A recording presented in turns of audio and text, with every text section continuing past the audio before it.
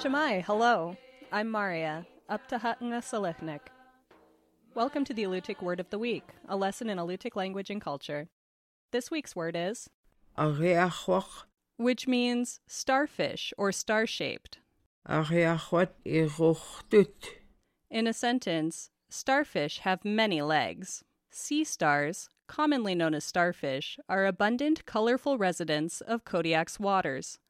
There are numerous species which can be found in almost any environment, from rocky shores to mudflats, and from tidal pools to deep marine waters. Sea stars are echinoderms, spiny-skinned creatures related to sea urchins, sand dollars, and sea cucumbers. They have hundreds of tube feet tipped with suction cups. By pumping water in and out of their feet, sea stars can maneuver skillfully across the seafloor.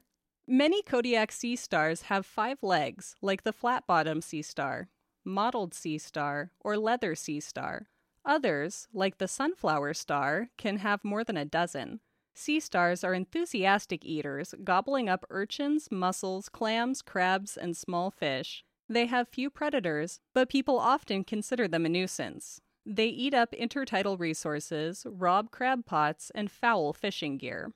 Although some cultures harvest and consume sea stars, Elder Phyllis Peterson reports that Alutiiq people do not. Moreover, she warns people not to touch sea stars, as they can make you itch all over. The Alutiiq word for sea star, ahiahuac, comes from the word for star, ahiak, and literally means star-shaped. A 5-pointed star, or pentagram, is among the petroglyph images at Cape Alutaaq and thought to be up to 1,000 years old. It may represent a starfish. Today, people tend to equate this shape with stars in the night sky, but it is unlikely that Alutiiq people thought of it this way. In Alutiiq cosmology, the stars are beings who gaze down at Earth through holes in the sky world with one large oval eye in the center of their forehead. That's the Alutiiq Word of the Week. The Alutiiq Word of the Week is produced at the studios of KMXT Public Radio in Kodiak, Alaska. Words are spoken and translated by elders Nika Locally and Sophie Shepard.